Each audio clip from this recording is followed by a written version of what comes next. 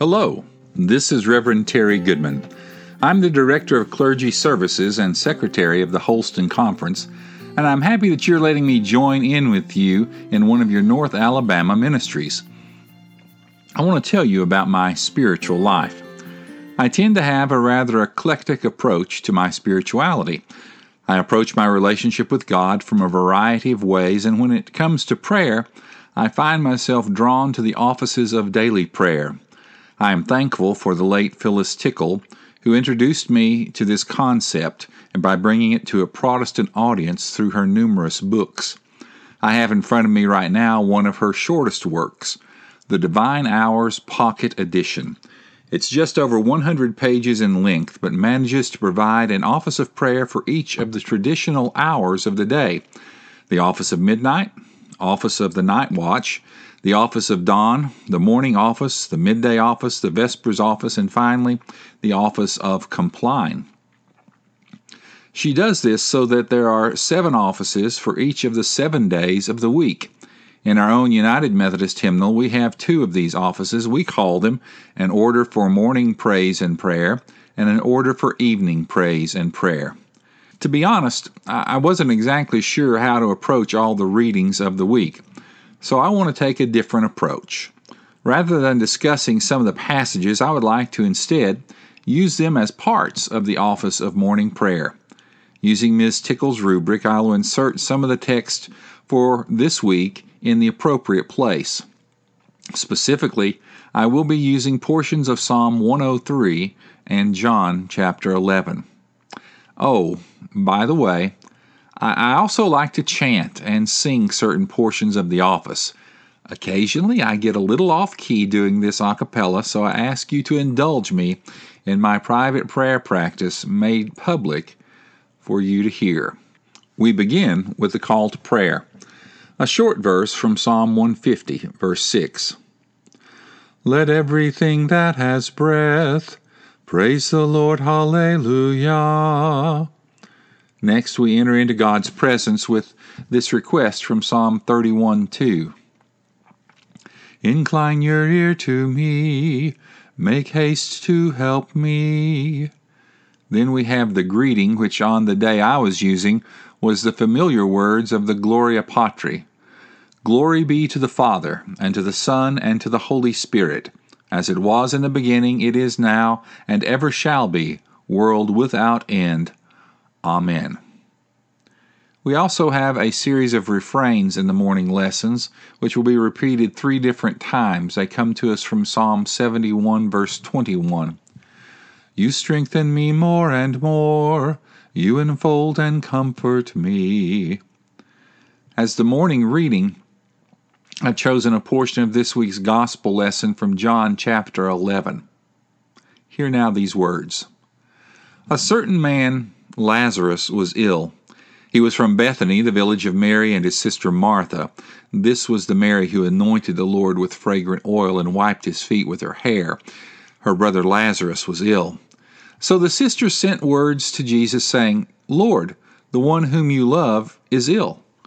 When he heard this, Jesus said, This illness isn't fatal. It's for the glory of God, so that God's Son can be glorified through it. Jesus loved Martha, her sister, and Lazarus. When he heard that Lazarus was ill, he stayed where he was.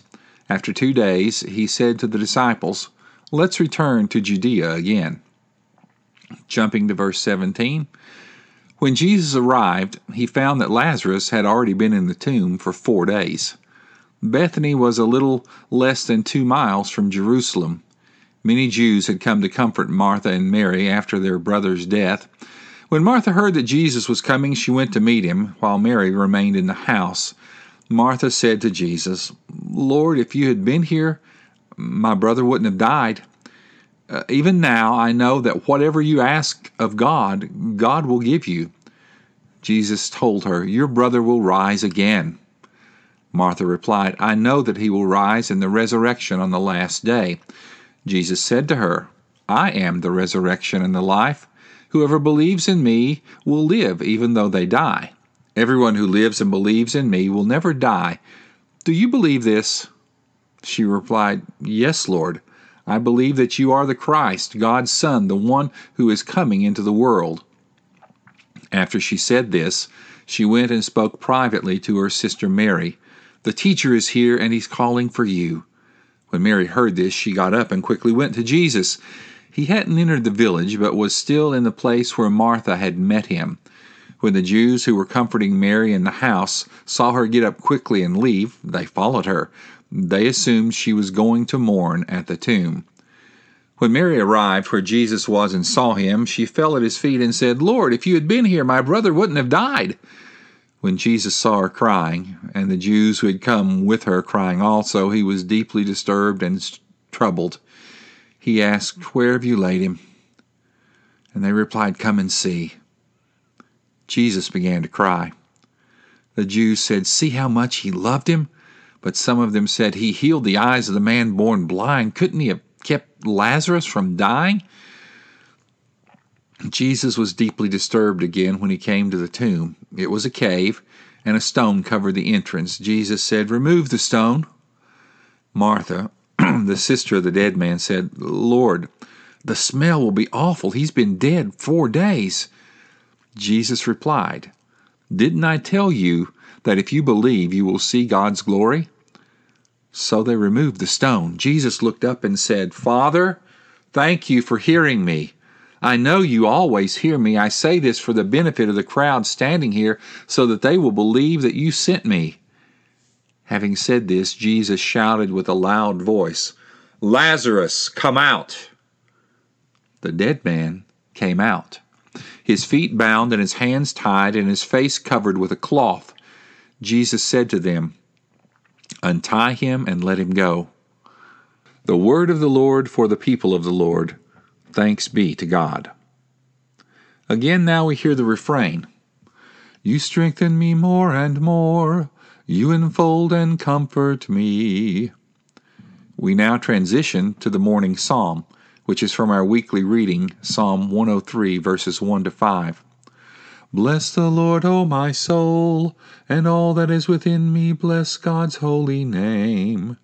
Bless the Lord, O my soul, and forget not all God's benefits, who forgives your iniquity, who heals all your diseases, who redeems your life from the pit, who crowns you with steadfast love and mercy, who satisfies you with good as long as you live, so that your youth is renewed like the eagles.